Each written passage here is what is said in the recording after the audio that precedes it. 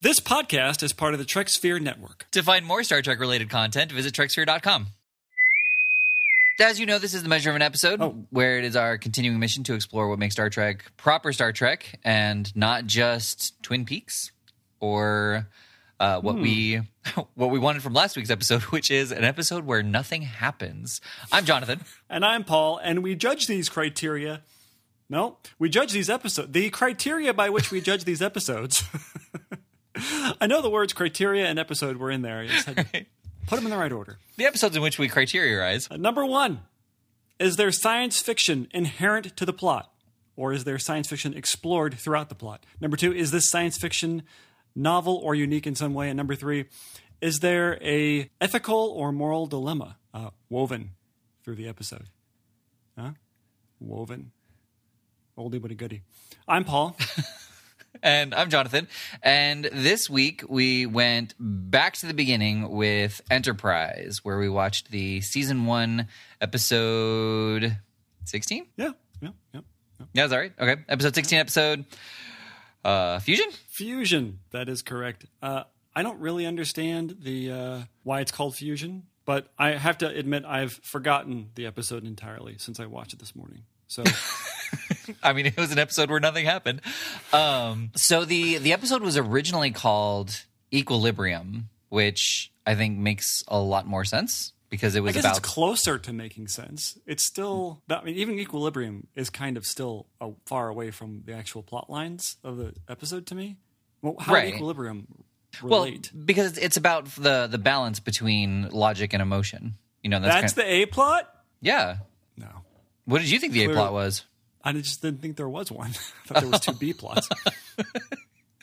I mean, kind of. The main story. Well, the thing is, like, if this series had ended on the first season, for whatever reason, this episode would have been an episode where nothing happens. Like, we are introduced to mind melding for the very first time. Anyway, we'll talk about that. But the blurb says, Enterprise is on its way to explore the giant Arachnid Nebula when it rendezvous with a Vulcan ship that has been in space for more than 8 years. 8 years!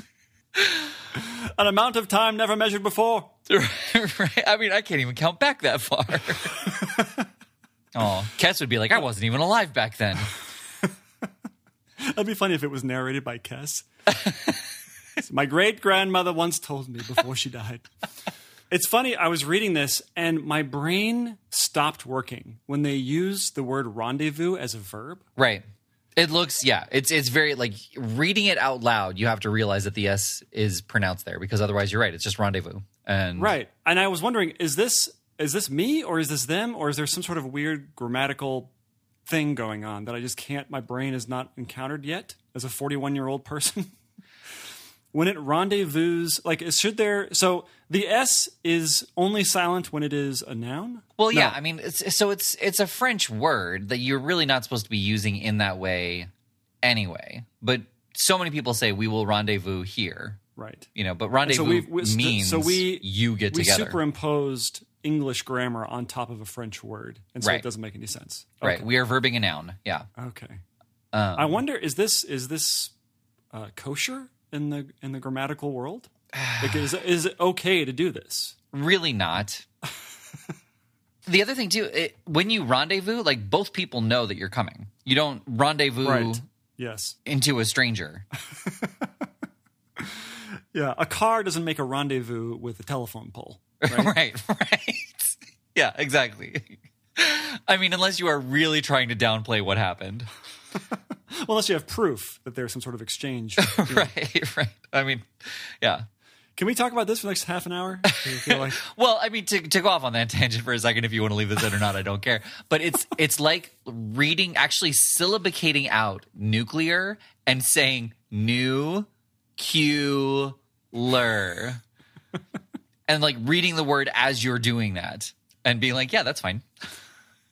Yeah, checks out. Right. When you put an L and an E together, it makes a U sound. And then you have to throw that L in somewhere because it's clearly there. Actually, everything we just talked about makes more sense with the title of Fusion than this episode. I don't understand why it's called Fusion for the sake of... I understand maybe the mind meld concept. Right. But nothing fuses in this Right. episode. Right. Like so the episode was originally titled Equilibrium, and that makes a little more sense because that's what they were struggling with. They were the episode could have also been called Balance. And because that was kind of the main point of the episode was just these people who had quote unquote successfully merged their expression of emotions and their logic, but ultimately they didn't. Well, fusion doesn't work because it implies the successful blending of two things. Why not call it meld? Oh, that would have been good. Maybe that was too on the nose for them. Maybe we don't want to spoil the bomb we're going to drop when we say, like, have you heard of this thing called a mind meld? Right. And nothing happens. Which, chronologically, this is the first time a mind meld has been seen. Perhaps, but when it's presented to T'Pol, she doesn't know what it is. Well, right. So these people are the first people they invented the mind meld? No, they didn't invent it. It's something that's been part of their culture, but it's been shunned because there hasn't been a need for it. Oh. I just found that that T'Pol would not have at least heard of it, even as something you're not supposed to do. Like anal. All right, you need to strike this, but do I? Yes. Have you heard the joke? Why is anal sex like broccoli? Why? You'll hate it as an adult if you were forced to have it as a kid. Well, it explains George Bush, doesn't it?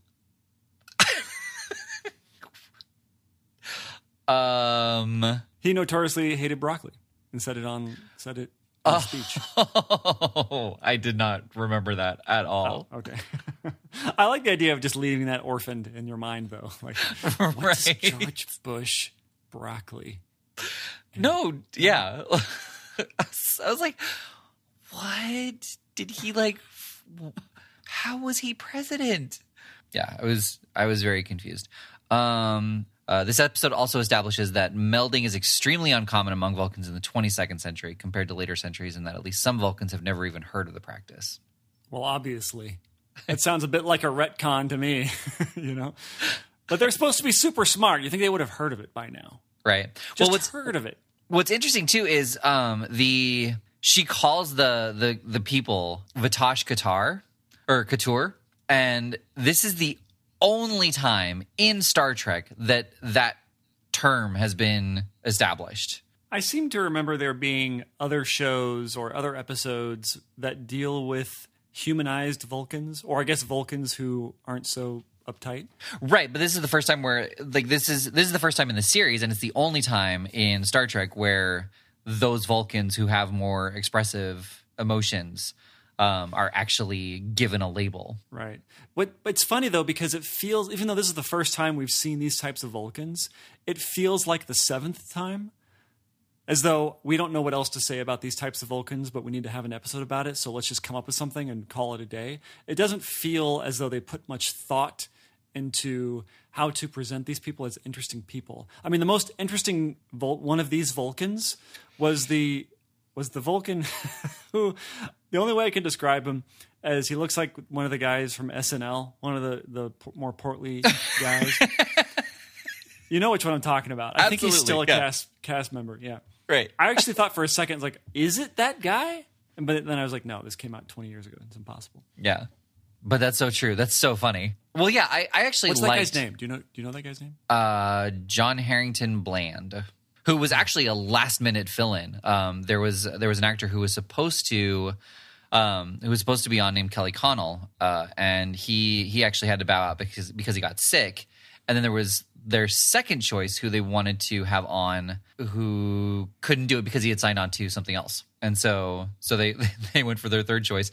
And actually their first choice, the Kelly Connell guy, was on a Voyager episode, and he has that same kind of appearance. So, well, it's such an unfortunate last name. It sounds like his name is John Harrington, and the notes that the audition people were taking was like Bland.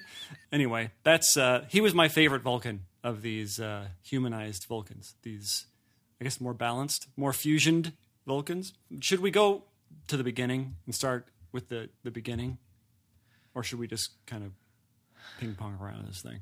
I mean, nothing happens. Nothing happens. Yeah, like this is an episode where nothing happens. Like, wait, I do have a note. This is very interesting. I didn't know that Vulcans don't eat meat, or at least it's inferred that regular Vulcans don't eat meat, because T'Pol, when the other fusioned guy, Vulcan guy, asks for the chicken, she kind of shoots him a look as though we don't do that. Well, yeah, she shot him a look, and then he even clarified. He's like, "It's meat," and the guy's like, "I'm sure it's delicious." Right. So I'm assuming from that they don't eat meat. Right. Yeah. I've never heard that before. Right. I did not know that either. How are we getting all of these Vulcan truth bombs in all of these episodes so close together? We just learned a couple of episodes ago that Vulcans are telepathic. Oh yeah, from Tuvok in that other show that we watch. That's true. And now they don't. They're vegan. I'm assuming, maybe not vegan, but they don't eat meat, and they don't mind meld until this episode. Theoretically speaking. Well, yeah, it is established in the original series that at least Spock is a vegetarian. I don't know if it actually ever says that Vulcans are vegetarian. After our talk about Tim Russ and how he always kind of has that scowl, I actually feel that Jolene Blaylock does a much better job of being an emotionless Vulcan, other than her usual like disgust of the smell and being around humans. She has a tendency to kind of make that face of like, I am swallowing down my bile right now. She does do that. Or is that just a female thing? I feel like that's also a female thing. could well be. I mean, she is hanging out with nothing but boys, and it's... Well, I think one thing she does really well is when the storyline calls for her to be vulnerable, that she imparts that really well without being overly so. Yes. And I like that part of her. I don't like her just every day. She doesn't evoke. Man, I can never get to the bottom of those two words. I know you've defined them every time I have this problem, but I can never remember which one to use. But she, in the same way that Tuvok is very good at the technobabble thing, but is not very good at the vulnerability thing, it's opposite with her to me. And maybe that's because of the fact that he's a man and she's a woman, or just their acting limitations. But yeah, like I never buy that she knows all of the words that she's saying. Right, a little bit like B'Elanna, you mean, as well? B'Elanna, yeah. Well, B'Elanna's better at it. I feel like I believe that B'Elanna knows all the things that she's saying. And I believe that Tuvok does. I don't believe that she does. It feels like she's kind of in the same way that Beverly Crusher was. That I never quite believe that she's in the world that she's pretending to be in. Right. All right. So here's my question, and this actually is kind of a more topical to the episode and kind of controversial. But I'm saying that yes, this is a proper Star Trek episode because the dude basically mind raped her. Yeah. And you said it first, not me. Yep. I wrote it down. I didn't want to say it though. Yeah. And they played it off, just like he put her in sick bay and he tells her he tells the guy who did it, leave and don't come back. And that's the end of it. Like if this had been an actual physical assault, he would have been put in the brig. They would have absolutely brought the Vulcan ship home to be dealt with the Vulcan Council or whatever it's called. But because it was mentally, it was just left alone. And I feel like sci-fi is the only place where you could have such a serious action have such a mild consequence. Well, and he does assault Archer too. That's true. And nothing happens from that. I think I'm inclined to agree with you. I didn't really know where to come down on this. That they played him sort of as the hunky Vulcan guy who he's kind of hitting on her and she's kind of going for it. Right. And, she agrees to be mind melded and he takes advantage of her, quote unquote. I was thinking to myself, is there subtext here or are they just trying to play it straight with, okay, this is just an assault, just a different kind of assault. I couldn't quite tell. Right. But there's no notes on it, but I agree. Like I don't think that the intention was to have it as an allegory.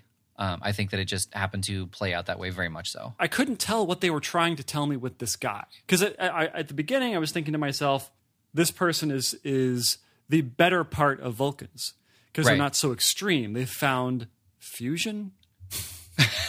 Well, and I love that he had that kind of amused look on his face, like whenever she was talking about how they weren't supposed to do that or anything like that. You know, like he kind of had that look of, you know, it's cute that you feel that way because, you know, I remember when I felt that way too, or something, you know? Yeah, yeah.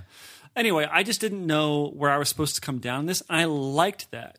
I liked that there wasn't a yes or no or an obvious side that I was supposed to come down on. I don't know if I agreed with Archer at all. I didn't know if I agreed with him that he was treating this as a total assault and not really looking at the idea that, yes, maybe T'Pol was somehow injured, but was she injured or was she just disturbed at her own capabilities for emotion? And I did, even after she calls the sickbay, I was thinking to myself, oh, she's just calling for another shot because she's uncomfortable. Right. And that was the whole pitch of them, was that, hey, this is going to be uncomfortable because you've been taught not to deal with these emotions your entire life and have become quite good at it. And now these things are bubbling to the top just by not meditating. What does that tell you? And that made her very uncomfortable, and she seemed to never embrace that. She didn't even grow at all from what she actually resets at the end of the episode. And I totally disagree with that scene where Archer says, now I understand why you meditate every night, which was something I didn't understand. I truly didn't understand. What do you mean? Was it because you can become violent like the other guy? Was that what he was saying? Because that I disagree with. Because all the other Vulcans didn't just start murdering people, you know? Right. So what was the idea that why did he now finally understand why T'Pol meditates every day? Well, yeah, I mean, I guess I just kind of took it in stride and I wasn't really thinking about it, but thinking about it now, I think you're right. Like he was kind of saying, like, if this is how you act when you don't meditate, then you need to make sure that you stay on your meditation. Right. Maybe the allegory was meds. Right. Never go off your meds. Yeah. And I disagreed with him throwing all of these different Vulcans who seemed to be nice guys. Like I said, I liked the SNL Vulcan guy. Yeah. He was cool. And he actually had an arc. Yeah, that's true. He very much did. Yeah. And the captain was cool too. He was just very chill. Like he was only in 2 scenes, but right. It was fine. And yet he's like, oh, you guys are obviously bad news. Get the hell off the ship. Right. That didn't make any sense. You just throw the other guy off. And yeah, you're not welcome on here while we make the repairs. Right. Right. Or you have to go into the brig until we get to the bottom of this. Yeah. So I didn't understand this episode in that sense of what they were trying to say with this whole Vulcan thing. Right. But that to me, I guess that's sort of the interesting moral dilemma. That was it right what he did to T'Pol? Assuming it wasn't sadokistic. Sadokistic? Is that a word? What am I trying to say? Sadistic? Masochistic? Sadistic. Nuclear. Yeah, just read the script, Paul. Read the script and you'll be fine. Yeah, so I because the idea to me was that, hey, these people are introducing you to a brand new world. They seem much happier than Vulcans seem to me. Well, yeah, and the other part of it too that I got from it was that he was too eager to have her understand it. You know, like what Dr. Flock said. It took them 8 years to get to the point where they are, and she's trying to do it in 2 days. Like, of course, it's going to be a little uncomfortable. And I get what you're saying about Archer kind of having an extreme reaction. It just felt like the writing didn't know what it wanted to say. Well, oh yeah, no, I completely agree with that. But I think also Archer was coming from a position that we knew what happened. I don't think we would have been able to watch Archer have such a mild response to such an aggressive attack on T'Pol.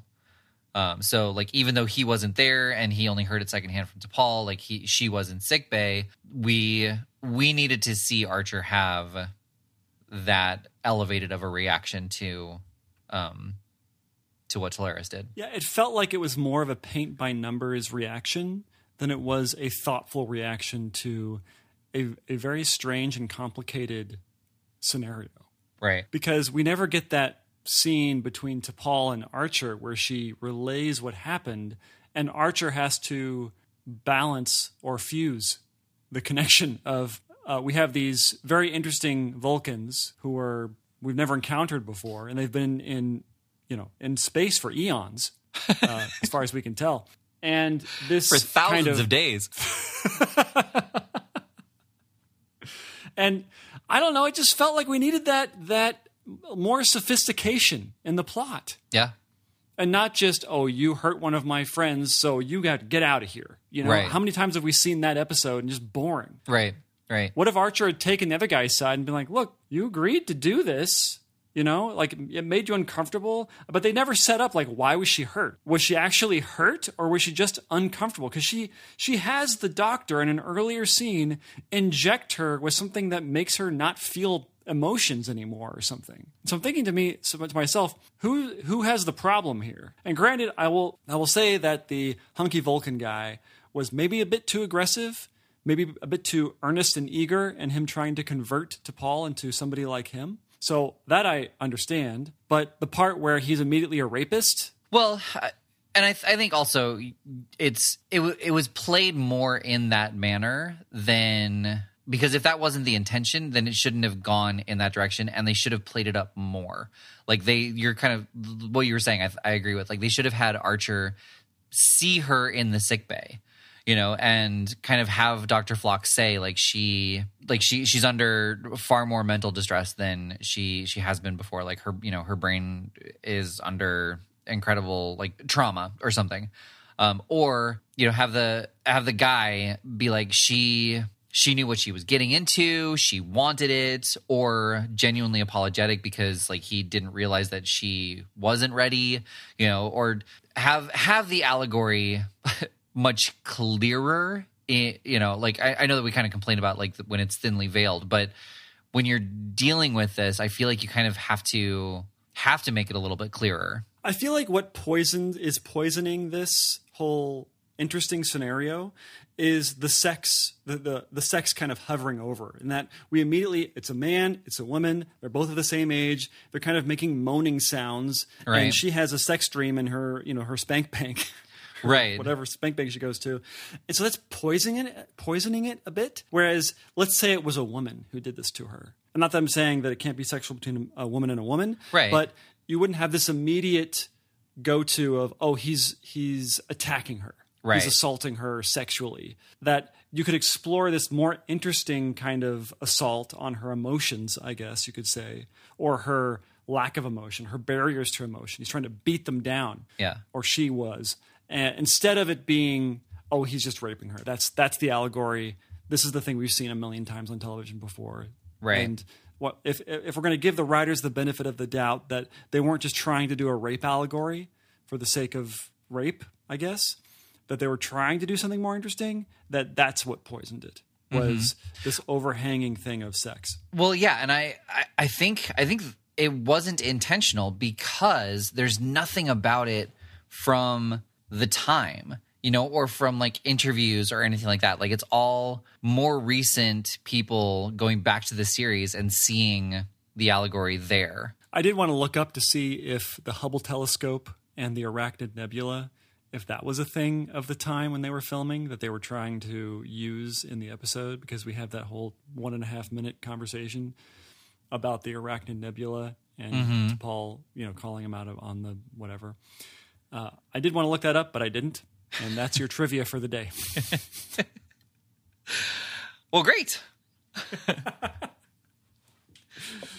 That's why it's Trivia Tuesday, everybody, even though this comes out on a Wednesday. Well, yeah, we're just a day late on the Trivia Tuesday. Day late Trivia Tuesday. Although I'm sure there's somebody who listens to our show on Tuesdays. Like 6 days later. Yeah, there you go. Okay. Can you imagine just how different this episode would have been if it had been kind of like just told from Trip's perspective? And not Kess's? Yeah. Do we just want Star Trek to be perspective episodes? Like every episode is told from one person?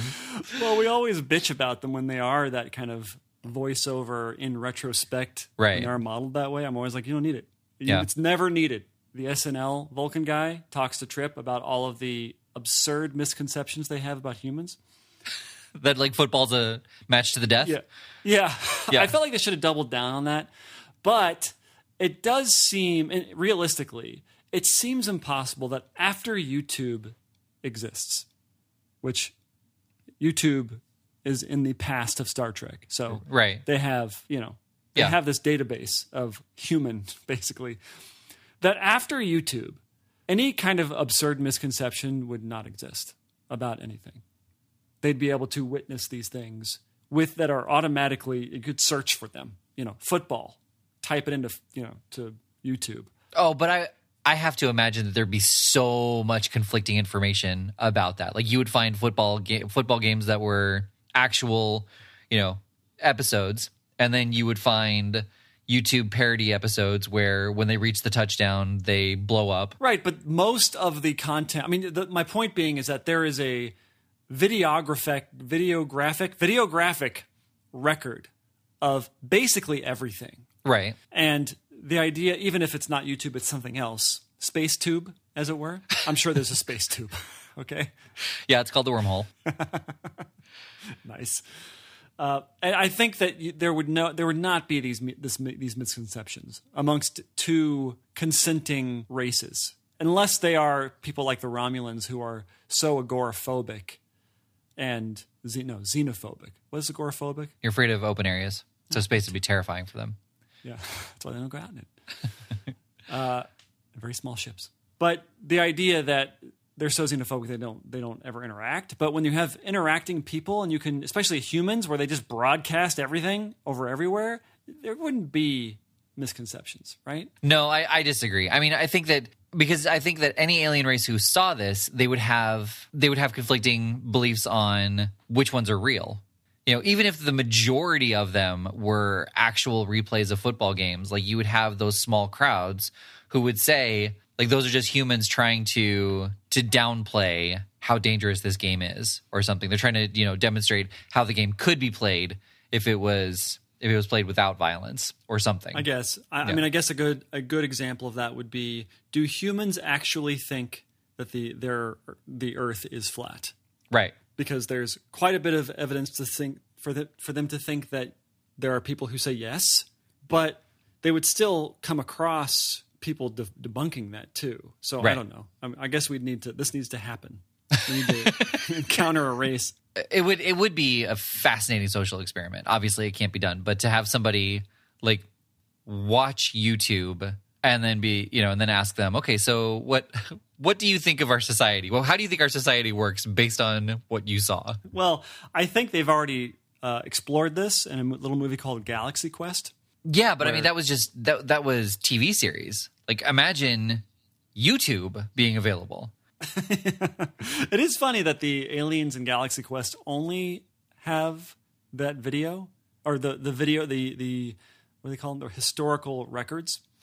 Right. That they only have those shows, but not all the other shows making fun of it. Like, where's the SNL version of them making fun of Galaxy Quest? And then it's like, oh, maybe these guys aren't as serious as we should be taking them. Right. Or they're like super mad at them because they're making fun of these brave explorers. Upon coming to Earth, the first thing they do is assassinate all SNL people. So I think I'm at a yes, no for me. See, I'll have to say yes, no too. I'm a yes just because it is what I wanted. It's an episode where nothing happened. Yeah, I don't think the message was delivered clearly enough, and it's still opaque to me. I still don't know what the message was, if there was one. Well, that's what I'm saying. Like the fact that the message is unclear says that the message, wasn't clear enough. Sorry. Was there a message at all? Where was the discussion about why Vulcans do what they do? And I know this discussion has happened a lot over the course of Star Trek, but maybe drill down a little bit more as to what happens to Vulcans when they do abandon their sense of logic and their sense of repressment, I guess, when they're repressing all of their emotions. What happens? And I guess this is what happens with this guy, but that was just a one-off person. Right. And so why not have the conversation of, oh, we just get really angry and violent, and that's why we do this?